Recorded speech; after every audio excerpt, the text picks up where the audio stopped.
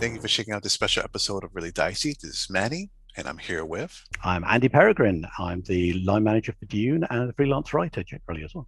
Today we're going to talk about Dune, Adventures in the Imperium, specifically about architect play. How would you describe architect play?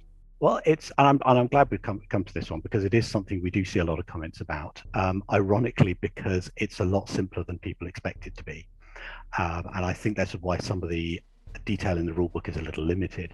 Because it's not there. It's because we sort of went, well, it's no more complicated than anything else. But we didn't kind of spell that out to people. And so, as usually when you see a rule system and a book as thick as Dune, it's quite reasonable to look at it and go, well, what's the system for this?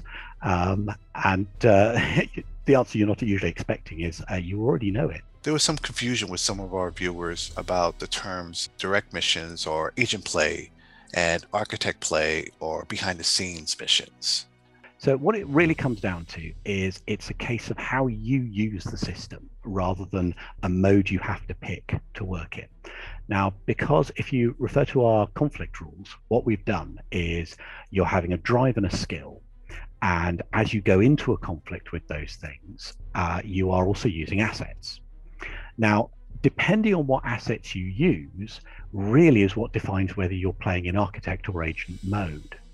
Now, if you want to, if I say you're going to pull out a gun to let's take a standard fight as a conflict, which is an obvious example. If you're going to pull out a gun, obviously to use that gun, you're going to have to be in range of a target. So by the very nature of using a gun, you're in agent play. Now you're rolling the same thing, you're using drive plus skill because that's how the system works, but the asset puts you on the ground because that's how the asset can best be applied to that situation. And so then you roll as normal. You roll to see if you succeed in your conflict attempt using your weapon, then you will, if you beat the bad guy with it, then, that's what you've done. You shot the guy or you've used weapons fire to put down the guy and move on with stuff.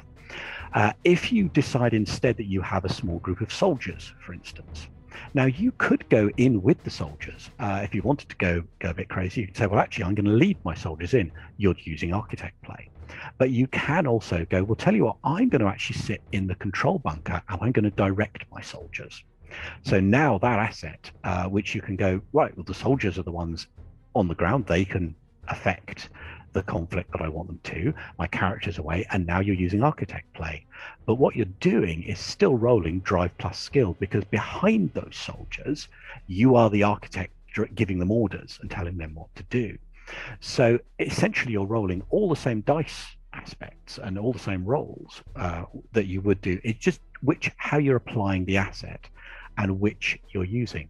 So what is nice about this is that it also means that you can have a mixture. If you have some players go, oh, I've got a Mauler pistol, so I'm going to go in with my gun, or I've got a sword, I'm going to go in with that. Somebody else says I'm going to use my soldiers. All the players can run architect and agent play at the same time, as if they were standing together or not standing together. It doesn't actually matter. So the crux and the core of it is which asset are you using for which variant you're using. The only real need to define whether or not it's architect or agent is when you work complexities and the fallout from the failed roll. So for instance, if you are the agent and it all goes horribly wrong, your complications you roll may well be actual wounds that you take because you've actually gone in and dealt with it. If you're an architect, you're further away from the action, so you're not going to get the same complications aren't going to come up. You can't get wounded if you're not there. However, on the flip side of things, if you're agents and you fail the conflict or you lose in some way, and let's say we're dealing again with a standard fight conflict, it's the easiest example with these things. Say you fail and your quarry runs away, your agents can give chase. If you are an architect, having failed might have neutralized your asset in some way of the soldier group. So you may go, well, I'm stuck. I can't, now I've failed with my soldiers. I'm not close enough to affect and adapt what's gone on. So I'm going to have to let the guy go because I'm going to have to try and track him down some other way. So there is advantages and disadvantages from the very nature of whether you're in or out. But the core of things is really which assets do you use, or what do the players choose to do? And then the dice rolls are all exactly the same. It's difficult. The difficulty is dependent on the problem of the conflict, not whether or not you go in as an architect or not. So it's actually what I like about this one is it's actually a lot simpler than it sounds. When you hear architect play, you go, well, what's that? How do I do it? But the simple answer is you just do it the same as everything else. As a game master running Dune for the first time, are there tools to help game masters, would you say, to know the differences of when to switch between architect play and agent play? Well, to a certain degree, the decision to do that is very much with your players rather than the GM. Now, I think the GM, obviously, like all things in the game, the GM needs to be aware that they might switch things around. So if you, for instance, put in the baddie is in this safe house and they've got to deal with him somewhere, the GM needs to be prepared that they might not all go in. If the GM's planning something like, they're going to get captured if they fail. Well, they might not get captured if they fail because they might all be sending in their own goons from afar. So I think that's the main thing GMs need to be aware of, that this is a possibility players may throw at them. But of course, there are all kinds of things you can do with that. As we've come back to, there are advantages and disadvantages in architect and agent play. And so, as for any GM, you can screw with your players whatever they pick, because if they've gone in, head first, that makes them vulnerable to stuff. If they've not gone in and they've been a bit too careful, sometimes possibly too careful, there are other things you can do to neutralize their assets and get away from them. So you can always still have your players going, we shouldn't have done that way. But of course, then they can come at it a different way. If architect play doesn't work for them, if sending in the soldiers wasn't the right thing to do, they can then go, well, let's try and we'll track this guy down again. Let's go in with our own blades and pistols this time. And this works with pretty much it's some things lend themselves to architect play better than others. So obviously pure combat conflict is one, depends what asset. A lot of players are going to be tooled up with weapons. They'll probably want to go in as agents. They can send in soldiers, depends what assets they've picked. Things like intrigue play or espionage are more likely to have assassins or blackmail. You might be on another planet. This is what I love. You might be on another planet and send blackmail information to somebody on somewhere else as a way of architect play.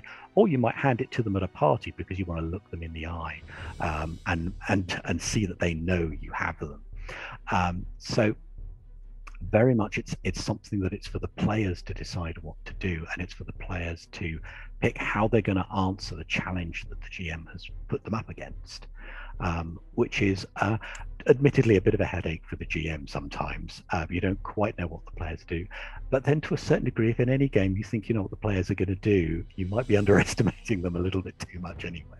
Can you have characters switch between different play styles, between architect play and agent play?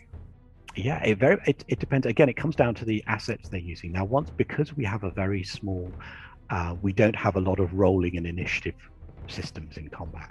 So a lot of the conflict system is designed for you to resolve a whole conflict, be it an espionage or an intrigue or a fight, in a relatively small amount of dice rolls. You establish, particularly if it's goons, right? We rolled, we beat them. That means the result is we flattened them, or we've got our advantage, or what we want out of the fight. So that becomes very quick. So there isn't the same need if someone swaps between things. There really isn't quite time. You've chosen how you've gone in. It's either worked or it hasn't, and then you deal with the fallout from that. And that goes for whichever version of conflict you're using in Dune. But of course, if a conflict doesn't nail something down, or it doesn't completely flatten the opposition the way you wanted it to, as sometimes you can get these results where we won, but we had a load of complications, or we didn't win, but we knocked them down a little bit, we destroyed some of their assets, but we didn't get them because we didn't get right to the heart of where we wanted to. Those things then lead you to go into, right, well, next conflict, when we take this to the next stage, when we challenge this person again in some way, then it's again, you can just switch whichever one you want. But it really comes down to architect and agent are kind of a helpful, or meant to be a helpful guide to just remind people where the player characters are standing. It's almost like using a battle map without a battle map. So that if you don't really need to say, oh, my character is now in architect mode, my character is now in agent mode. It's simply a thing to remind players, oh, well, you went in with a pistol, so you're resolving this thing with a gun. So you've got to, so when the bomb goes off in the safe house, you're going to be in there, aren't you? Yeah, fair enough. I went in with a pistol. I can't really blame you. For the same guy, the guy using, well, you sent in your soldiers. I think you can scrape that asset off your character sheet, but you're okay. And we call it architect and agent to give you a good label to specify those things. But at its core, it really is about helping the GM decide what asset, what manner have the players gone in, what angle have they chosen to face things, and to give the GM a helping hand to determine the fallout should they succeed or fail. Some of this comes from one of the few times I actually ran the Dune Chronicles of the Imperium. So I'm one of the few people who actually ran the Old Last Unicorn game. I'm very pleased with that, and it is a great game. But I had one of my players, a great player called Greg. He was playing Mentat, and every time we did the game, he would go, right, the others would go in and do stuff, and he would say, right, my Mentat's going into the security zone, and I'm watching them on the cameras. And I said to him, and he did do this every session.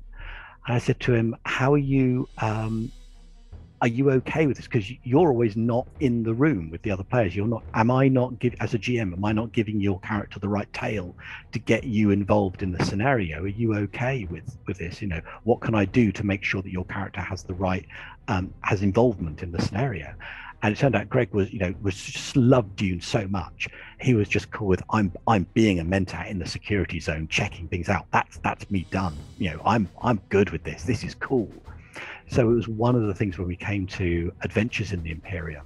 I've always had that in mind. So I was very glad when Nathan created this, this architect level of play. I always came back to thinking of how Greg played Dune and thought, yeah, there's a lot of players like that who want to be in the security zone. And now he can be using like drones or security cameras as an asset to watch what's going on, and also manipulate and get involved in the action.